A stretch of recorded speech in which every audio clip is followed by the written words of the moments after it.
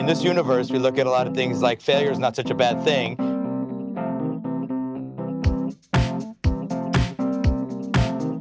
If you're not failing, maybe you're not trying hard enough.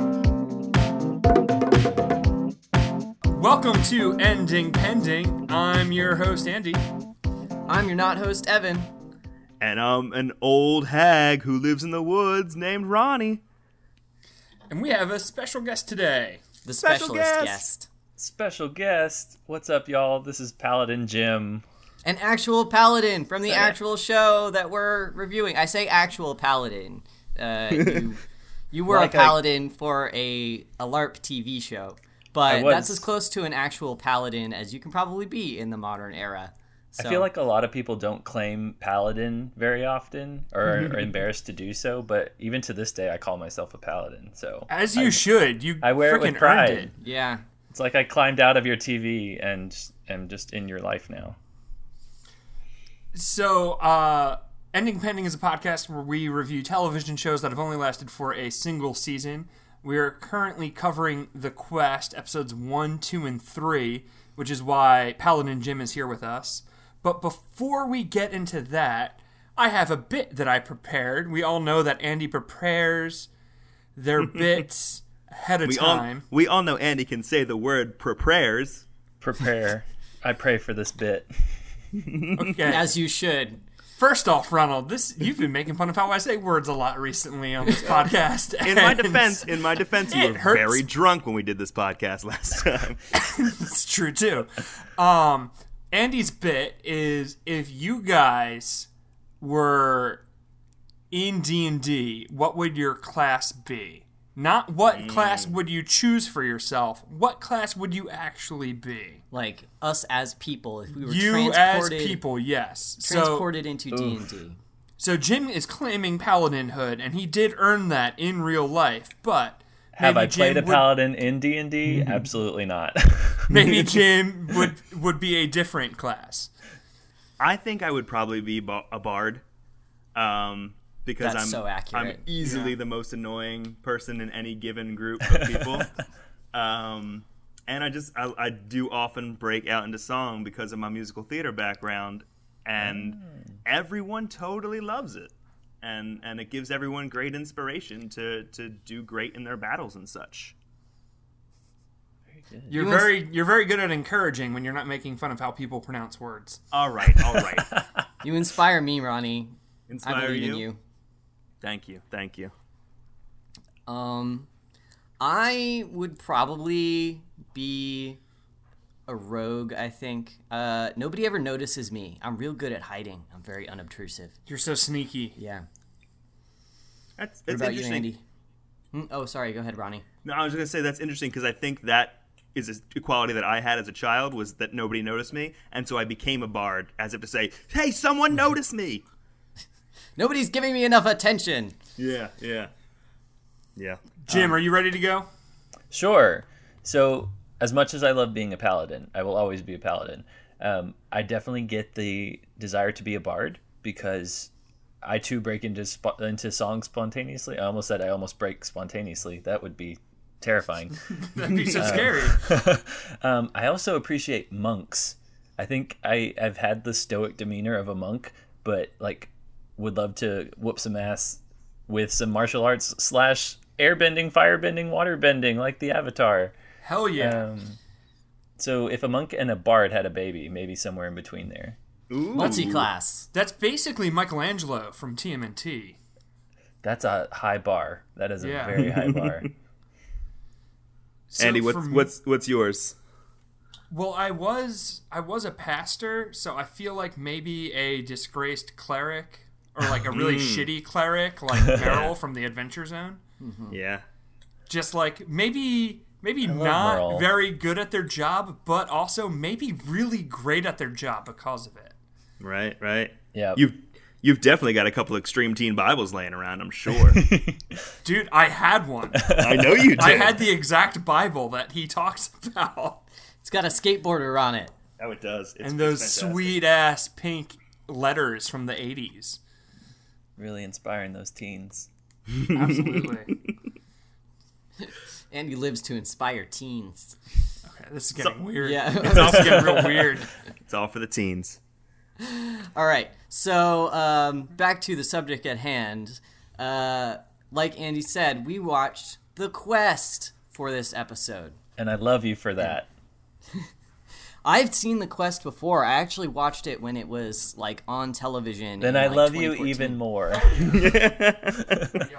Yeah, Andy and I are both pretty avid. Well, I wasn't at the time, but I have since gotten into LARP.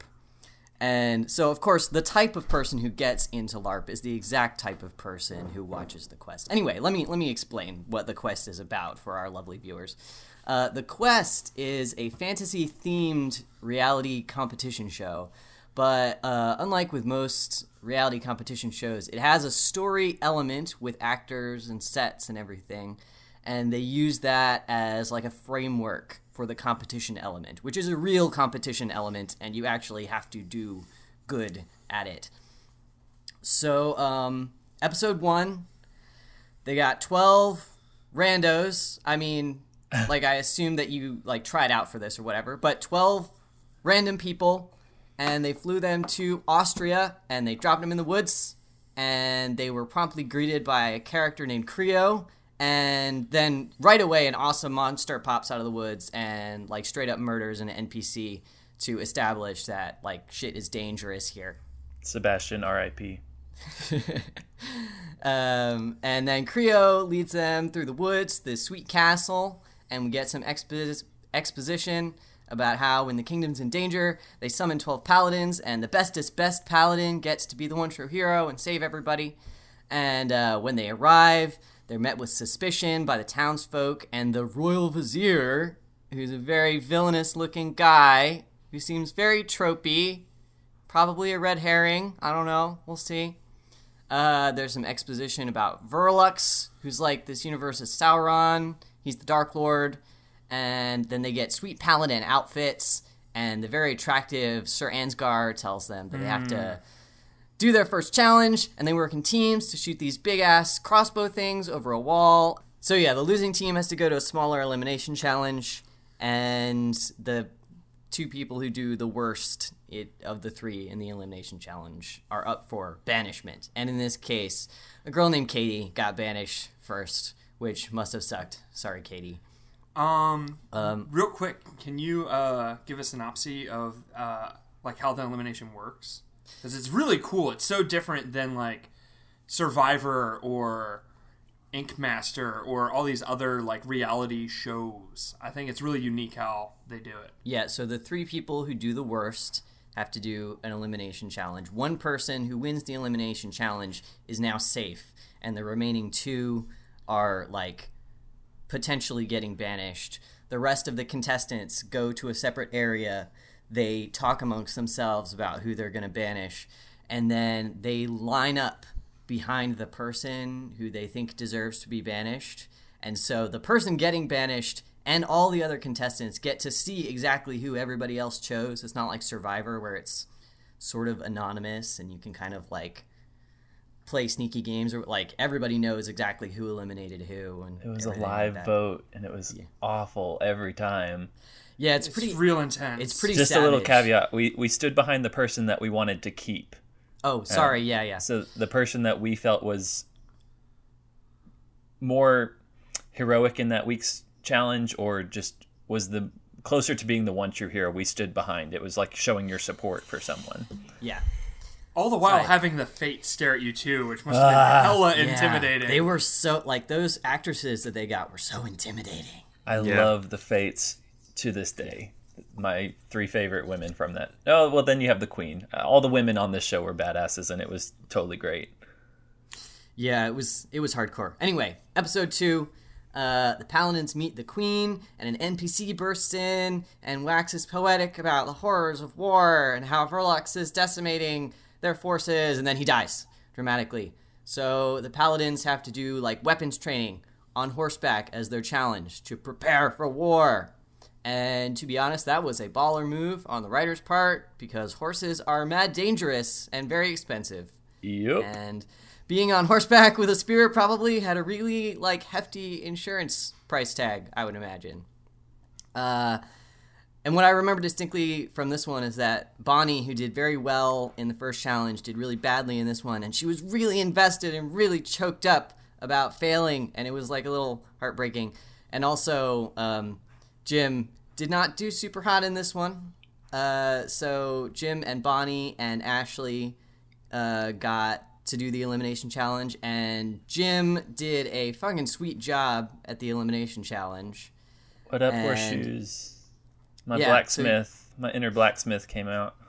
Yeah, so you were safe on that one, and Ashley got eliminated. And she was a trainer. She was a horse trainer, which I was rooting for her in the horse challenge. So, I mean, not that training horses prepares you for, like, horseback archery or anything, but I was rooting for her, so I was a little sad that she didn't do well in that challenge. Episode 3, the queen is mysteriously poisoned. Ooh. And then there's this, like, mini challenge where the paladins have to, like, do a puzzle where they match the symptoms to the antidotes. And then for the real challenge, they go into this spooky, scary, like, witch's hut in the woods, and so that they can get ingredients from the witch. And she's kind of like a sadist, I guess. So she set up this elaborate obstacle course for her own amusement. And they have to race each other. She only spoke in rhyme. Yeah, she did only speak in rhyme. And the paladins had to, like, race each other for the ingredients through this series of, like, weird door obstacles. And Jim did not do stellar. Bonnie did not do stellar. And Christian did not do stellar. Right? Yeah, that was the thing. That's correct. And then Bonnie won the elimination challenge, which was a balancing game.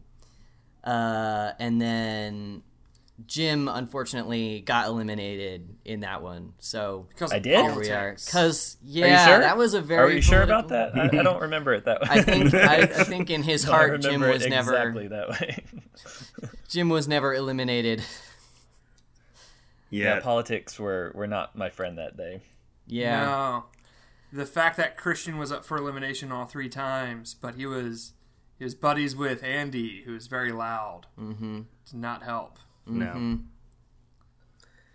Well, that is a lot to digest, and there's a lot of good stuff there, I think. So let's start with Andy. Yeah. Is it working? Frick yeah, it's working. I really like this show, and I'm glad we decided to do a reality show, which is a change of pace for us. But I love LARP, and I love fantasy, and I love Survivor, and this combines everything into, like, one really weird and different type of show. It's definitely working. Evan. Yes, Ronnie. Is it working?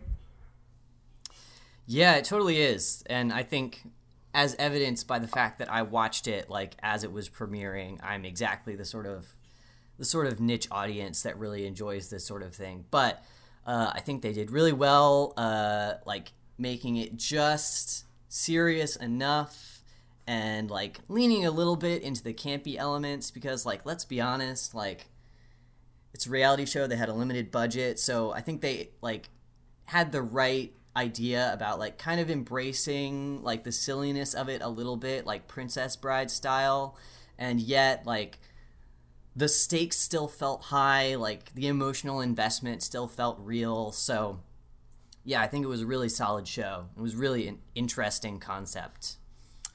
Hey, Ronnie. Hey, yeah, what? I got a question for you, Ronnie. Oh, do tell me. Ask this question. Is the Quest episodes 1 through 3 working for you? They are.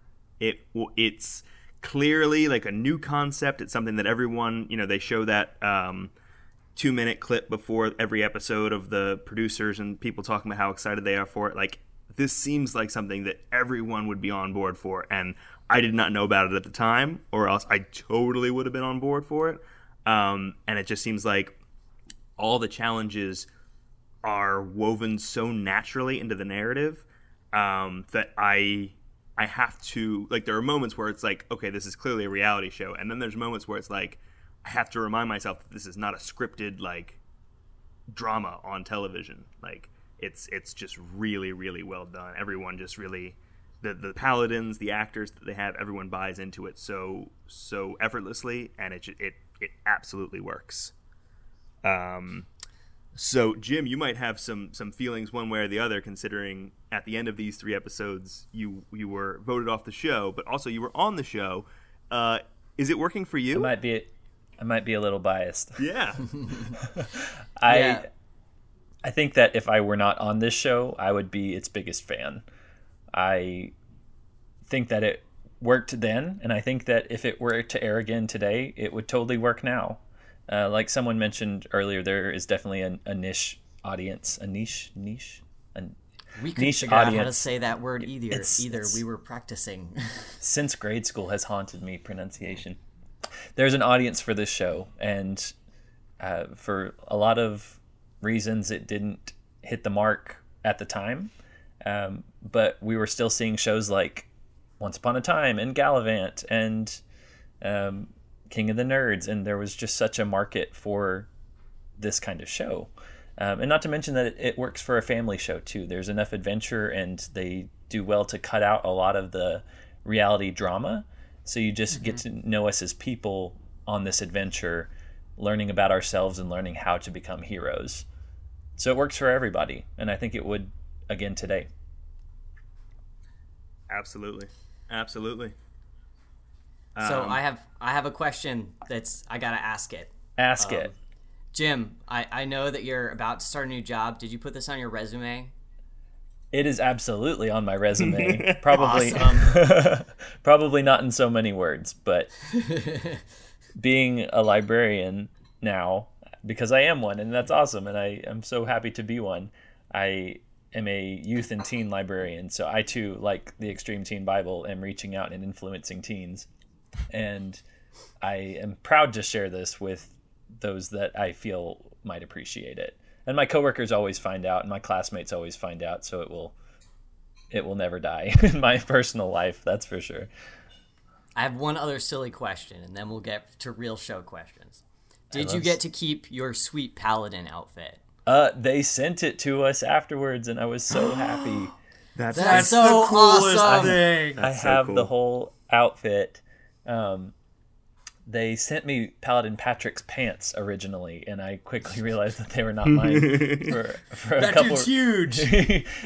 He's probably twice my size, and he experienced some challenges that required a lot of mess that ended up on the uniform, and I quickly realized that this one did not belong to me. So we got it sorted out, and now everybody's got their own uniform, and we're very happy to have it. I think we all wished that we got to keep the pieces of the Sun Spear that we were each tasked with. But to compensate for that, I immediately went home and had the symbol from my Sun Spear piece tattooed to my left wrist. So it is a part that's of awesome. me forever. That's real badass. To leave the show and think like, okay, that was a nice part, and then to unexpectedly receive that, like your armor is just like, I can't imagine like opening up that package. Like that's got to be the coolest thing. The best surprise in the world. Oh gosh. Thank you to the producers for that. They made it happen. Yeah, that's good on them. Absolutely. Goodness. And a quick plug to the producers who were such influences on the show, not just because they created it, but because they were interacting with fans, and they continue to do so today. They are such personable people that they take time on social media to answer questions and just talk like human beings to people who watch the show. Yeah, when we first decided to do this show, I did not realize that there was this like big Facebook community for the Quest where like people like you are hanging out, and like I think the producers of the show, like one of the producers or the writers or something, like started that Facebook group. Yep. Who's that the Quest guy? Army. Yeah. And so Andy was like, "Oh, by the way, did you know that like I'm in this Facebook?" And I'm like, "What are you holy crap!" Well, I learned about it from Sam, our buddy Sam from LARP, who we were geeking out about the Quest, even though, you know, this is at least 4 years after the Quest ended. We're still talking about it. And he was like, "Yo, are you in the Quest Army?" And I was like, "What's the Quest Army?" And he's like, "There's people who are still talking about it. And I was like, freaking add me to this group. So I got involved from our buddy Sam, who I had to plug. And yeah, it's such a great community. It really is. The Quest Army are some of my favorite people. I've played D&D with some of them in a Google Hangout and have done interviews with them, and it's just been amazing getting to know these people, and I hope you get to talk with some of them too. Yeah, I only just joined the Facebook group, but it seems real cool, so I'm excited about it. Absolutely. I know reality show contestants, like we watch Survivor a lot as well, they can tend to have different opinions about how well like the editing represented them or the fellow contestants or like the general vibe of what was going on set. And I wanted to know if you feel that the Quest did a good job and was fair in the way they represented you and the other contestants and like the whole contest show. Sure. So I'll speak to myself first. Personally, I am very pleased with how I was portrayed. I consider myself a kind and decent person, and not to say that everyone on the show wasn't kind and decent, but I was wanting to show that this was a test of inner strength for me, not just physical strength, but more of an emotional and mental strength that I needed to grow through. I am definitely not the person today that I was back then. I look at myself, I will rewatch the episodes and I will see this guy that wanted to prove himself. And nowadays I don't feel like I have to prove myself like I did back then. I'm still wanting to love adventure and love fantasy, and I think that the Quest gave me a lot of inner strength and courage that I have then been able to put back out into the world. As far as other paladins, I have a deep appreciation for all of my fellow paladins on the show. I have spoken with some, and I think some are less pleased with how portrayals went down. Getting to know people on the show, it's a reality show, so you're intended to have conflicting personalities. If all 12 of us got along great, it was not good for TV. So going in, I think we all knew that heads were going to get butted every now and then.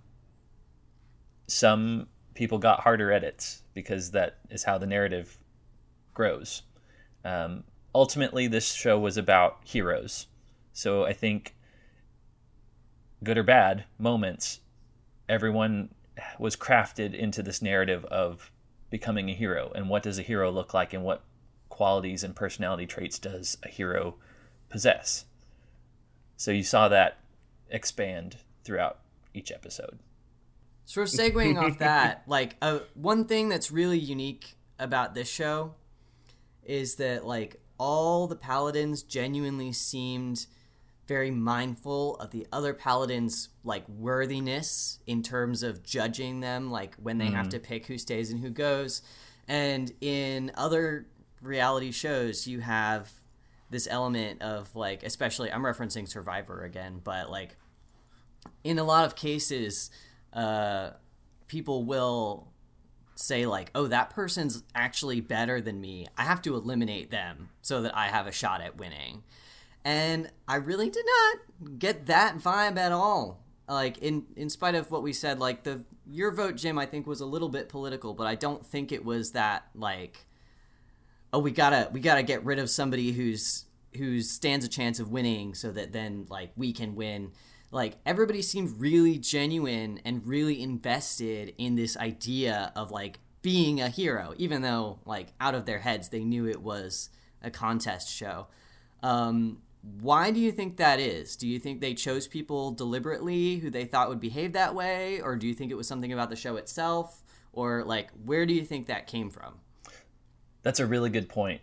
And looking back, I think it needs to be said that the conditions were definitely set for immersion. This was an immersive reality show. So from the get-go, we were not told where in the world we were going to be filming this until we checked in at an airport. We were not told when you would have to be in the castle or on the grounds doing a challenge. We had no idea what was going to happen or when. So it really kind of shifted the mindset into, this is kind of the world that we live in now. The world that we are living in is crafted by our decisions. So I think in a lot of the Paladins' minds, Everrealm was really real and really in danger. And no one else could do anything about that except for us. So did you see like NPCs out of character? Like, did you ever talk to like Creo about sports or something? Excellent question. No. That's so rad. The That is NPCs really like hardcore. Creo and Saransgar and Queen Ralia and the Vizier never broke character around us. That was their biggest challenge, was either improvisation, which happened a lot, and never breaking in front of Paladins. So as much as we would talk to them, even off camera, when the cameras weren't rolling, they were talking to us as their characters. I had the great fortune to go back to Vienna, Austria, after the show aired and hang out with all the actors as themselves. And I was we actually went to the castle with Jan Hutter, who plays Creo, and he showed me all the filming sites that we'd used during the quest. To backtrack to the question on voting, I think it was that mental shift that drove a lot of the votes home. Whereas we were, instead of looking at potential threats, we were looking at who is the best choice moving forward that could potentially save this world. Was that really frustrating for you to go back and watch and see that two of the people that voted against you admitted that they felt like you were the better choice to stay? Whereas so much of the voting process was derived for who deserved to stay. I admit, yes. I would be lying if I said it wasn't a very emotional thing to see or hear or learn. It's tough. Do I harbor any ill will towards any of them? Absolutely not. Paladin, Leticia, and I had brunch in Charlotte, North Carolina this past summer, and it was awesome, and we got to catch That's up. rad. But emotions are definitely heightened in these types of situations. There has to be some element of strategy, otherwise you're not playing a game. So it was a very thin line between pushing the narrative and playing the game. You were talking a little bit about NPCs and how they always stayed in character. And this might be a little bit too behind the scenes, but it's something that I think about as I watch a show like this. What about the crew? Like, I understand there had to probably been, especially during those Fate scene, I know there's a lot of lighting going on. It looked like had to been a lot of camera angles. Was that a lot of that there? Was it hidden? And did that tend to ever take you kind of out of this immersive experience? Another good question. From the get-go, from the very beginning, they did very well to conceal as much as possible. When we were running through the woods in the very first episode, they had lighting to simulate moonlight, but cameramen were typically hidden. In one of the scenes that you don't get to see, when we collect the Sun Spear pieces, they were kind of scattered throughout the woods on a hill. And I remember running towards an altar that had the Sun Spear pieces and tripping over a cameraman that was lying in the grass and freaking out because I didn't know what I'd just stepped on, but it waved back at me and I calmed down. The Hall of Fates, where the Fates challenges take place, was the only set created for this show, which I find amazing. And you lack the fourth wall. The fourth wall is broken there a bit because an entire wall of that hall is cameras. But even in the middle of an intense scene with an NPC or during a challenge, we learned not to notice them because they did so well at their job of concealment and not being allowed to interact with us. Where did they find all of the like Everrealm citizens. Like, how did they get so many people to just be like, yeah, we'll live in this castle and Right? like sweep and I mean, I would have done kill that. chickens Like, and stuff? But like, it's so intense. Like, how Truly. long were they there for? That's a It looks like they literally just like dropped you guys in the Middle Ages. It's awesome. It was fantastic. I loved seeing small children and wenches and just all these different NPCs inhabit this world, and they'd go home at night and come back in the morning. So I think they hired locally and cast locally for that in the So cool. Vienna area. I know our Verlox and Ogre, our creature actor was Douglas Tate, who's stateside. But just the diversity of cast that we were able to accumulate for this show speaks to what this show strives to do. And I want to plug one of the Fates, Florence Kasumba, who has done amazing things since the quest. But when they just have her in shadows, kind of like as you guys are in the canoe or the boat going through, heard that voice and I was like, is that someone from Black Panther? It absolutely is. Black Panther? Totally is. Oh snap! Yeah. You have seen her as Io. Io in Black Panther. You have seen her as a councilwoman in Wonder Woman. And you saw her tell off Scarlett Johansson, "Move or you will be moved," in Captain America: Civil War. That's amazing. that's so hardcore. Oh, I'm so happy for her. But we had That's her on the great. quest first. Got her start. You didn't happen to get her autograph, did you? Like you that's I'm sure valuable now. I bet it is. I think all the actors have gone on to do very great things, but I love seeing Florence in this prominent line, and she's going to be in the new Lion King along with Beyonce and Donald Glover and all these other people. That's so cool. That's awesome. Yeah, that's just part of it. Like everyone involved in this, like especially the actors. I mean, the Paladins certainly did their part really well, but the actors, like having to maintain that character and maintain that persona, like all the way through. It's just like it cannot be understated how amazing that is to even to ask that of somebody, let alone for them to deliver in such an astounding way. Agreed. I'm curious how much like off-screen interaction you got with the NPC. I know you said you talked to the NPCs and stuff, but like were you just hanging out eating snacks with them and like they were just having in-character conversations with you? Like how deep did they keep you relatively contained in like your living areas, or like were you just like having free reign and like just chatting with Sir Ansgar and stuff? We were usually sequestered to a wing of the castle, which, saying it out loud, sounds awesome. This was a very warm Vienna summer, probably one of the hottest on record, I think. So we had access to our bed quarters, our common room, which you see in the first and third episodes, and we had a confessional room, which didn't make the series. We had a magic mirror in the confessional room, and we could speak to it, and it recorded our confessions. And we had a real world. Sounds so dark, right? That's just like, again, another great way of weaving this into the plot. Like there would not be a camera that you could talk to in a castle, but a magic mirror. Oh, totally, yeah, totally. There's stuff full of those. And we did have a real world room that had some snacks and a mirror for makeup or whatever. So that was most of our daily life, was that hallway. When we did encounter an NPC, they were always in character.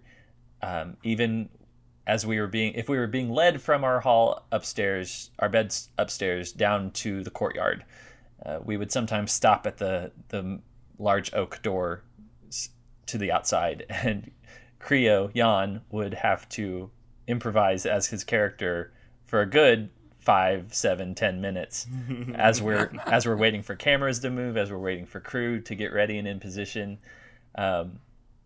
So I was probably one of the most notorious for testing an NPC of their knowledge of the world, just because I was so curious about the 12 kingdoms and their heroic attributes and what does this symbol stand for.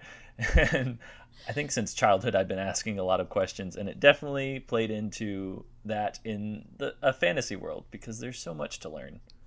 That's so cool. That's I'd be exactly, right there with you. Yeah, I was gonna say that's exactly the sort of like annoying shit that I'd be doing. Like, oh yeah, what's the like? What are your imports? Yeah, teach me your mythology. And I was so blessed after the show to have the producers share the original Everrealm mythology document that they created, which had information about the 12 kingdoms and their imports and exports and armies and navies, and I got to share that with everybody because of my fascination with the world as an in-character paladin. Just they're like writing notes about like the topography and like all the species of animals. Exactly. Yeah. Evan and I are storytellers at a LARP called Lost Colonies, which is getting started, and I know like hashtag plug Lost Colonies, everybody. Anyway, and as like a dungeon master and stuff, I've played a lot of D&D. I love when my players start asking those questions and are getting excited about like weird things that they find interesting, even if I never thought it would be. So I'm sure the producers were stoked that a contestant was like really excited about, you know, dumb world building stuff that didn't make the show, but they still put that work in. Yeah, somebody had worked hard on that official lore document, yes. And they were like, yes, finally. Thanks to Greg Hale for that one. Absolutely. But yeah, I think it's driven me post-Quest. As a librarian now, I've definitely dabbled in storytelling, and in my own gaming communities with friends, I am attempting to DM for the first time, which is nerve-wracking enough, but I'm trying to definitely pull from living in a fantasy world and just having so many questions to fill in the gaps of creative storytelling like that. I really loved the dining scene in the second episode where it's just all the paladins hanging out and Creo is there, and then Sir Ansgar comes, and dramatically the queen gets poisoned. But what was that like, where it was just... It seemed so fun, and everyone seemed to be having such a great time, and then it took such a dark turn. I'd be interested to hear your perspective on that. Yeah, it absolutely did. We thought it was the most amazing thing in the world that we were going to share a meal in this capacity, because most of our food was kind of shuffled into a back room where it was never on camera, us eating. So this was one of the only times when you got to see us eat. And then we learned it's going to be with the queen in her court, and the pressure was on. So we're all having a good time and talking, and then this terrible, terrible event happens, and we're all in go mode, like, it's challenge time, what's happening? We're going to follow you. No, you have to stay in your seats. And so it's all this confusion and wanting to act, but still getting some directions as to, you need to be here and talk about it so that the viewers can understand. So there was definitely, what you don't see is there was definitely a lot of conversation and speculation and theorizing what was going on between us at that table. And it ended, strangely, with the paladins asking me to lead a prayer over the queen.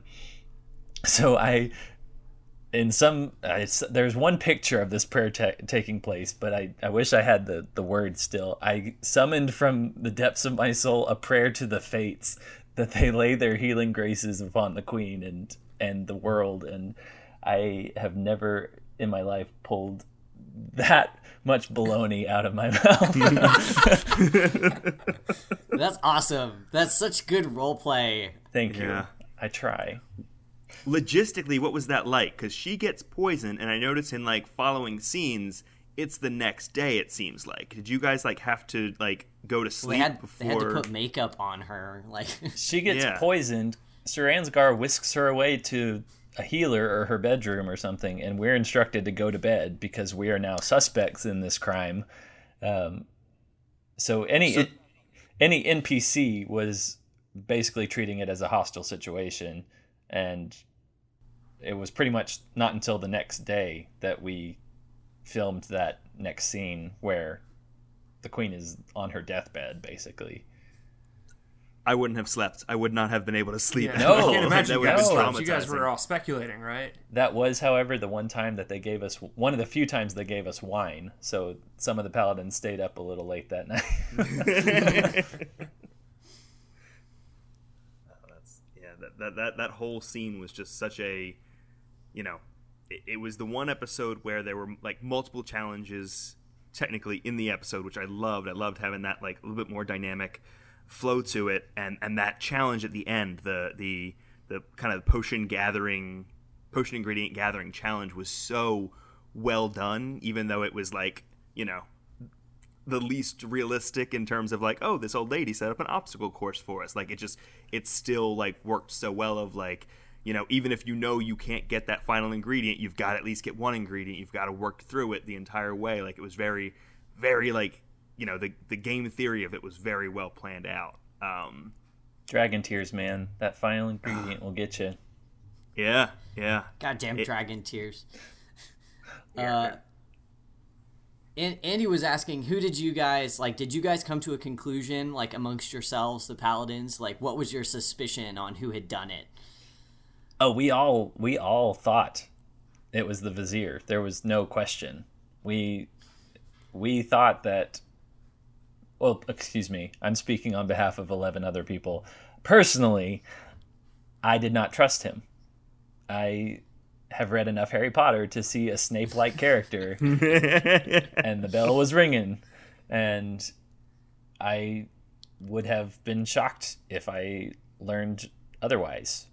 But I've seen wild fan speculation from it was Sir Ansgar to Creo. I think the wildest speculation was that it was the handmaid who poured the queen's wine. I mean, that would be a wild twist, but not at all an unbelievable one. Very true.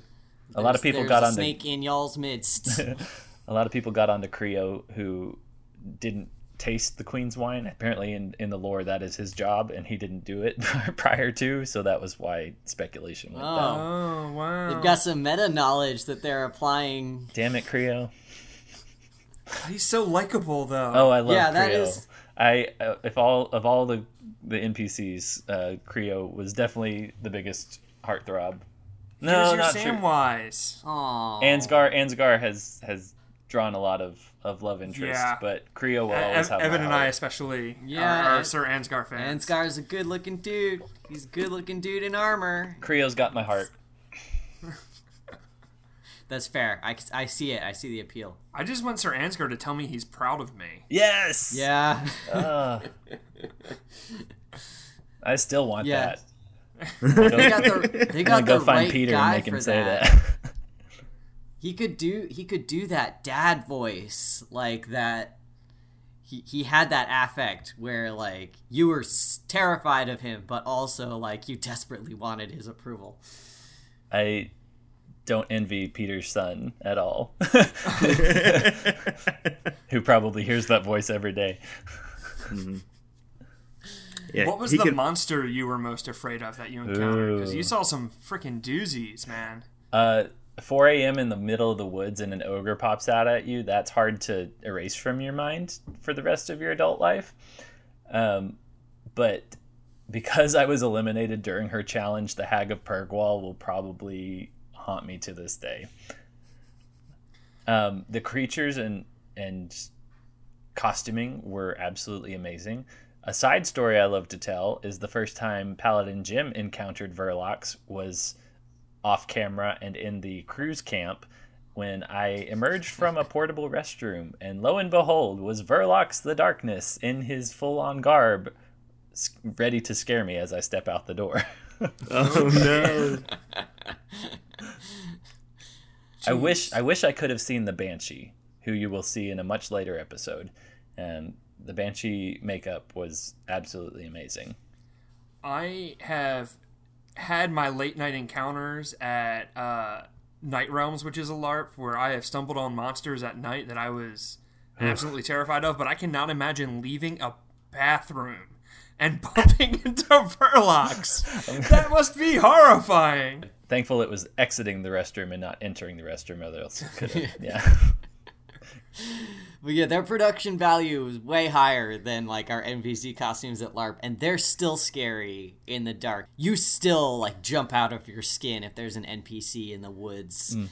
So I cannot imagine having like actual professionally costumed and prosthetic, like spooky, scary monsters like lurking around. We had an absolutely incredible makeup department, wardrobe department. I know we beat out Game of Thrones for a lot of costumes, is what I was told. And then companies like Spectral Motion that created the animatronics and digital mapping, just added that extra little bit, that cherry on top that put our show's belief value, especially if you were living in that world, over the top. That's rad. Yeah. Everything looks so scary and awesome. This show seems like it was expensive. I think maybe we know why it got canceled. They couldn't top that. They could not up the game for the second season. It was like, we spent all our money on this awesome set and these awesome monsters. Oops. I think they could have made it happen. And to be fair, they were already casting for season 2. Oh, that's heartbreaking. Yeah. So what? I don't know if you have any insight on this. I didn't look it up. I didn't do any research because sort of at the end of the show we like to speculate about why it didn't. Once we're on the final 3 episodes, we speculate about why it got canceled. But in this case, do you actually know like what the specific series of events were that led to it being canceled, and like was it just the world wasn't ready for it? Did they not have a budget? What happened? So, I want to be as respectful as possible in this explanation because I do not know the full details. I want to preface by saying that, nor will I probably ever learn the full details. I do recall that the network executive that was in charge of our show during filming was not the network executive that was in charge of our show during post or airing. So I want to believe that while the original executive loved our show and loved what it could do, the next in line didn't care for it as much, which I know our original air date was January, was set for January, but got pushed to June and then got pushed to July.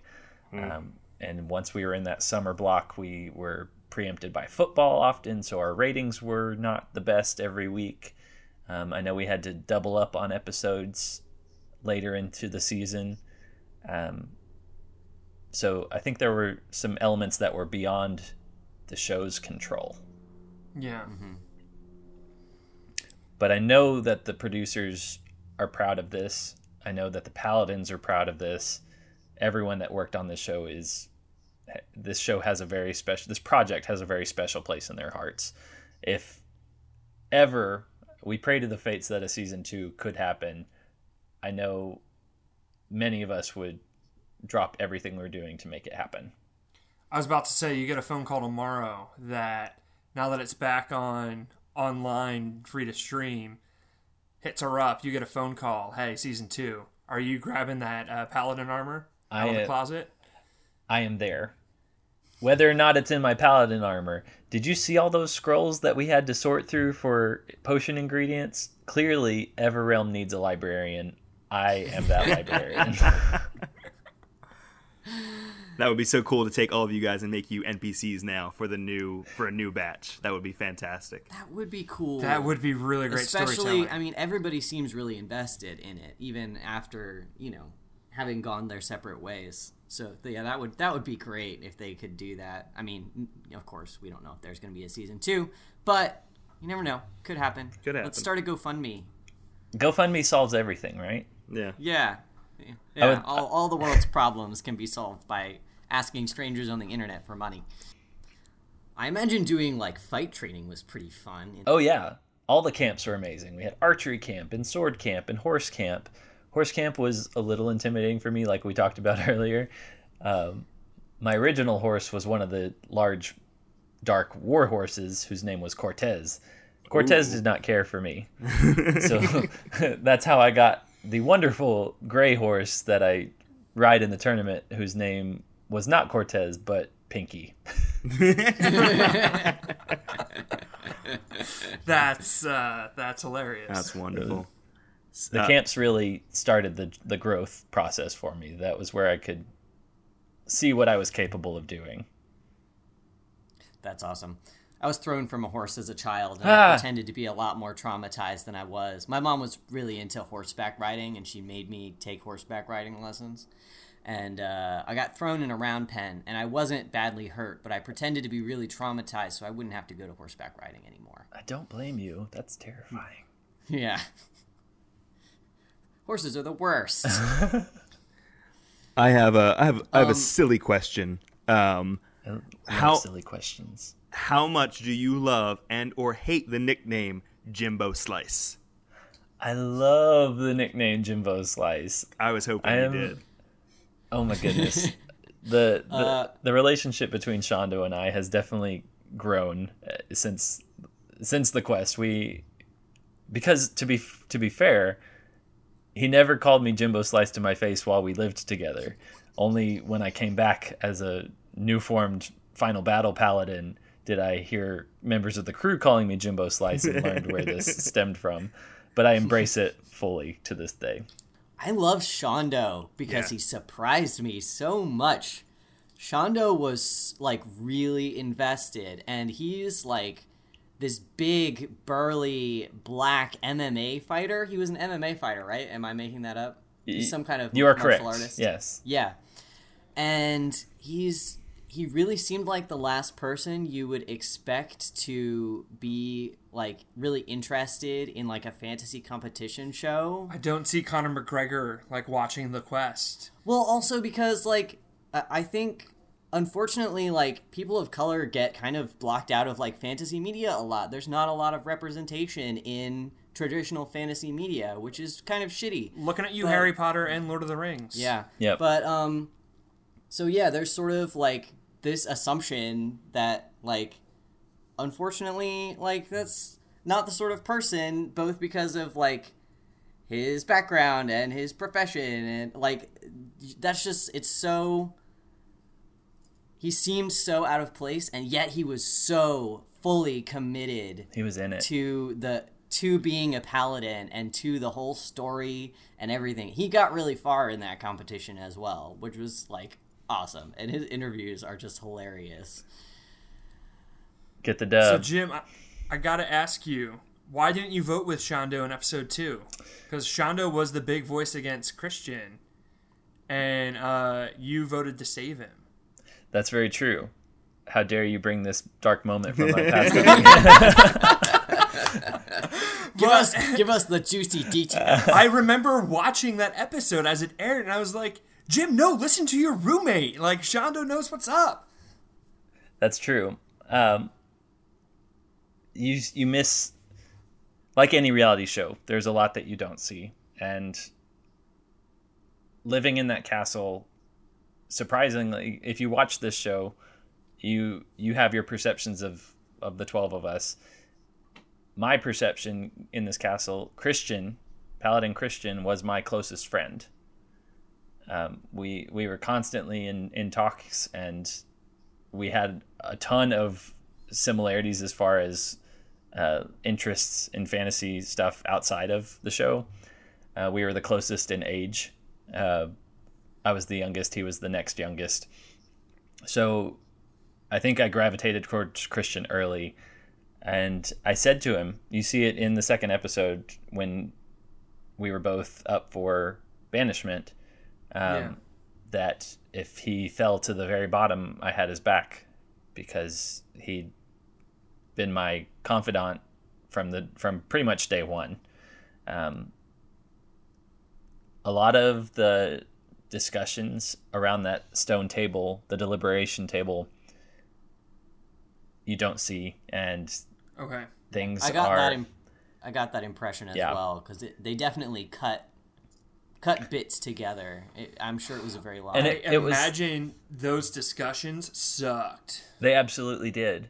And you'll notice in the first 3 episodes a couple things. You will notice the way in which we deliberate grows. We are very new to this. We don't handle it very well initially. You'll also see the style in which we vote change from episode 1 to episode 2 to episode 3, in that in the very first episode it was just a cluster and we would all mass towards who we wanted to keep. In the second episode they'd actually laid symbols, standing points on the floor for us to move to, and then by the third one it fell into the one at a time voting style.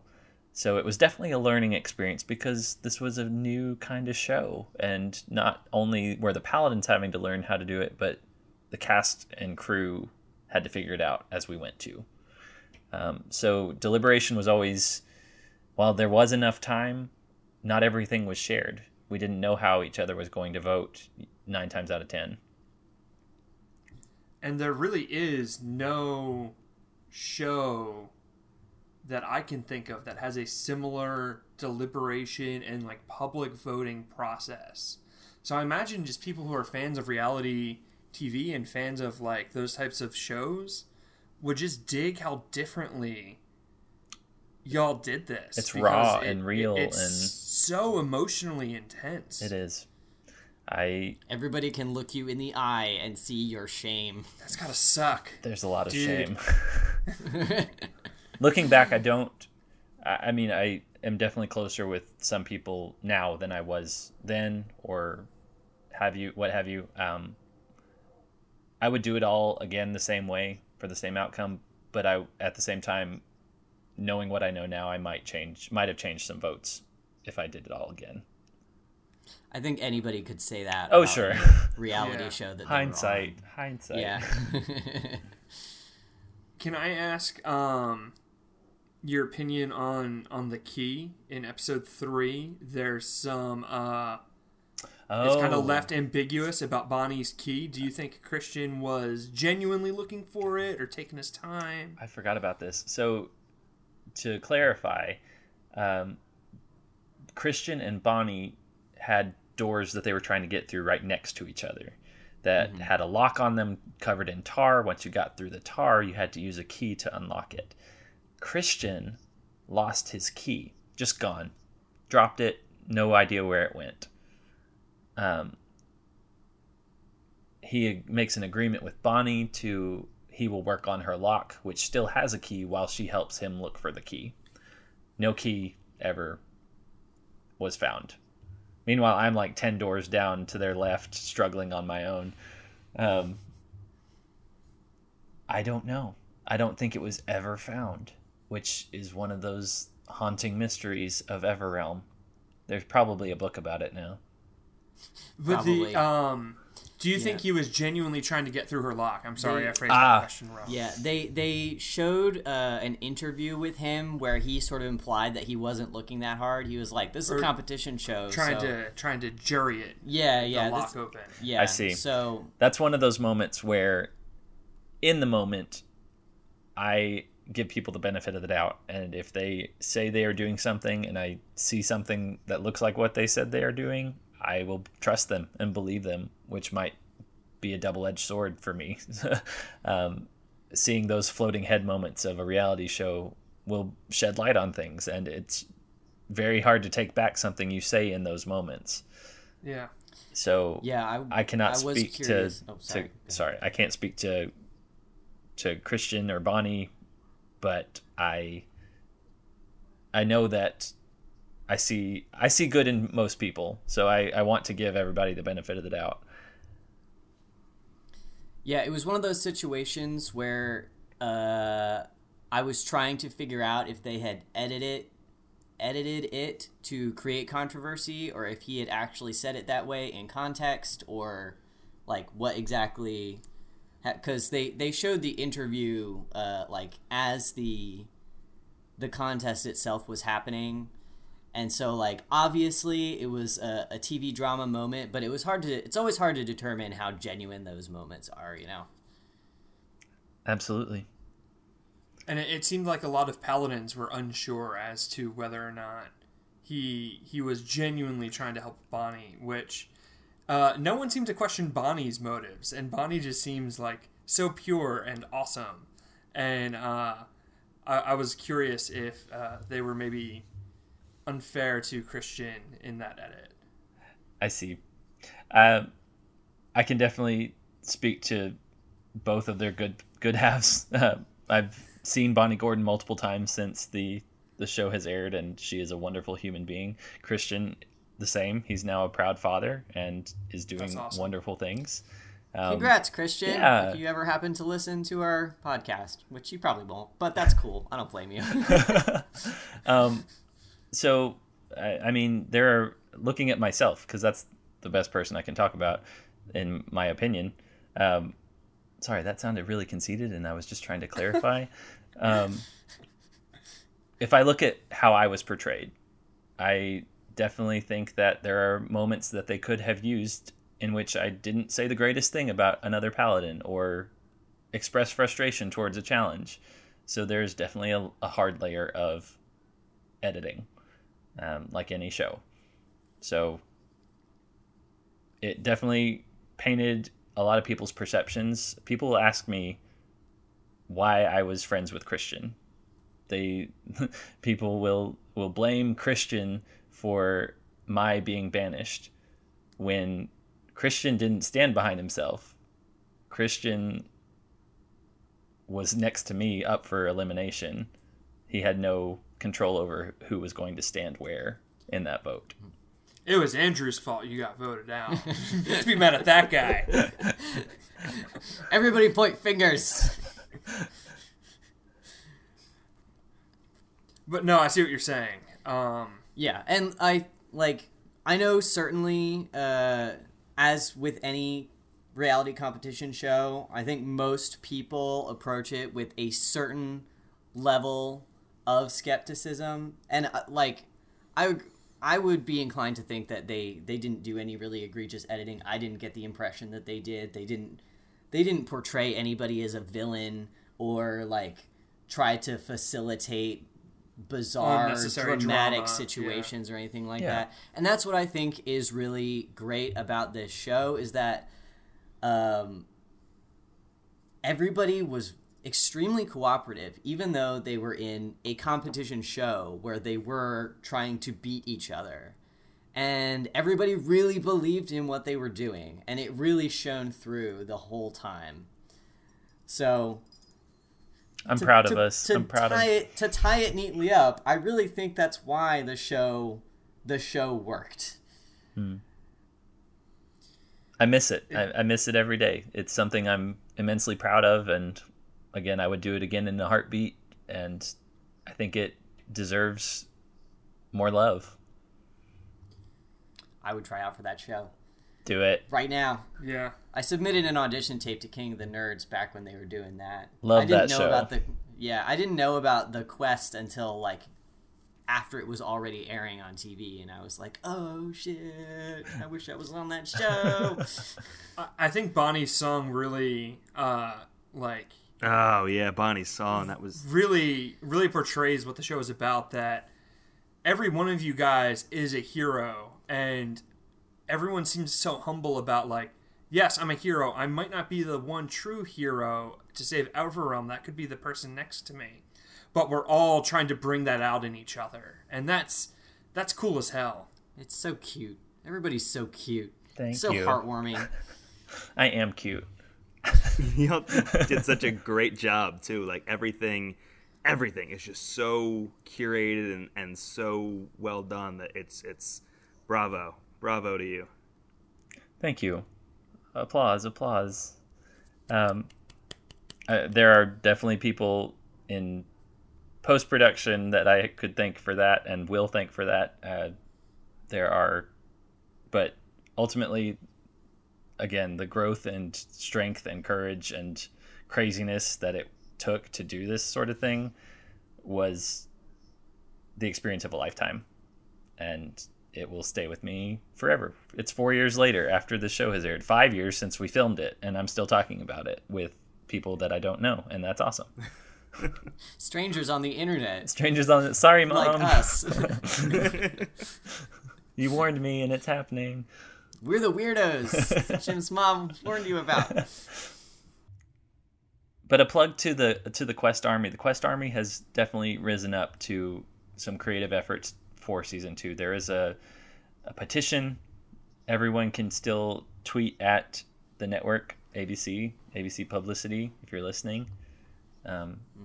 Just generating that low buzz that could turn into a roar. We also we made a post in the Quest Army asking for fans to submit what the quest meant to them, or if they had a favorite moment, and we're still taking those. So Quest Army, if you're listening, feel free to keep sending those in.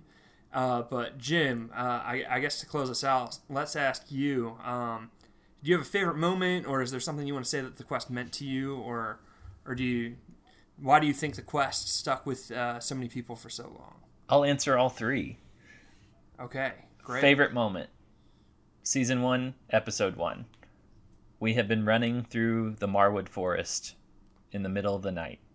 We find safety from the ogre, and we are exiting the woods just as the sun is rising over a hill. And the moment that we see Castle Sanctum is the moment when, I think for all 12 of us, you see it on our faces in this scene. It is a wow moment. It is a I cannot believe this is happening moment. We are in this world, and this world was created for us and for the viewers. And to be a part of it was truly, truly awe-inspiring. To have been a part of this show has changed my life for the better. I am a much more confident person. I know myself so much better, having grown as a paladin. I have stepped outside that comfort zone, and I have taken on the world. And I think that the reason that this show means so much to the Quest Army and viewers is that people can see themselves in this world. They see a childhood dream of a fantasy world unfolding before them. They see someone with a similar weakness or strength that they wish they had or wish that they could overcome. And they see people that are real and genuinely trying to fight for good. And I think that, especially in today's day and age, people need to see more people fighting for good. What a rousing speech sentiment. Forever Realm. Paladin Jim. Forever Realm. I can't agree more that this show, I think, was needed more in 2018 than it was back in 2014. Agreed. Yeah. Let's We need some positivity. We need some positivity in the modern climate. We absolutely do. Well, But it can be found even in very dark places, said Dumbledore, or something along those lines. I could actually quote him, but I'm not going to. What's your Hogwarts? I'm a house? Hufflepuff. yay! Hell yeah! A proud Hufflepuff. I'm the only Slytherin on this. You're the show. only okay. non-Hufflepuff on this show. Yeah. So, Badger Badger Pride. Pride for sure. Slytherins and Hufflepuffs make good friends. They do. I look out for you. Yeah. I'm mean to people for you. Yes, you are. It's great. I love being a Hufflepuff. I'm teasing a little bit. I'm really not that. I'm not that mean. I promise. All right. We should close out, yeah. Ronnie. We should wrap that. We should do that thing that we do. Thank you, Jim, so much for being on our show. Thank you so much for having me. This has been absolutely incredible to talk about with you all, and I love sharing our story and sharing what this show can do for people. Or where can people follow you? Where can people find out, how to Yeah. talk about things with you, about the quest and things like that? People are more than welcome to follow me on Twitter. Originally, I was at Paladin Jim. That has since changed since my career has changed. I will always be a Paladin, but follow me at Jim the Librarian.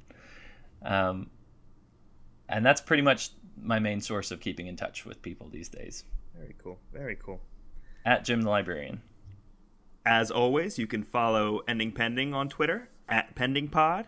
You can follow us on Facebook at PendingPod. Send us an email, pendingpod@gmail.com, and we would love those emails. All you folks in the Quest Army who have now heard this like super inspiring episode, thanks to Paladin Jim, send us all about what makes this show so important to you. Send us your pitch for season 2. Why not? Like, let's get everybody's opinion in here. Hashtag the Quest, hashtag the Quest Army, hashtag continue the Quest, at ABC Publicity. Yeah. There's a lot of things. Bother a lot of people. Bother people. Spam all of them. Yeah. As we said last time, the Ending Pending hosts are more than happy to do a after the Walking Dead style Talking Dead style recap show after every episode. So you've got that. You've Talking Quest, yeah. You've got like a social media following all ready to buy into this, and we'll kind of lead them through. I love it. Yeah, it'll be great. So now that we are at the end, I gotta ask, Jim, you ever watched Firefly? I wish. It's on my to-watch list. I know. Well, don't worry, Jim. We're never doing Firefly. Oh.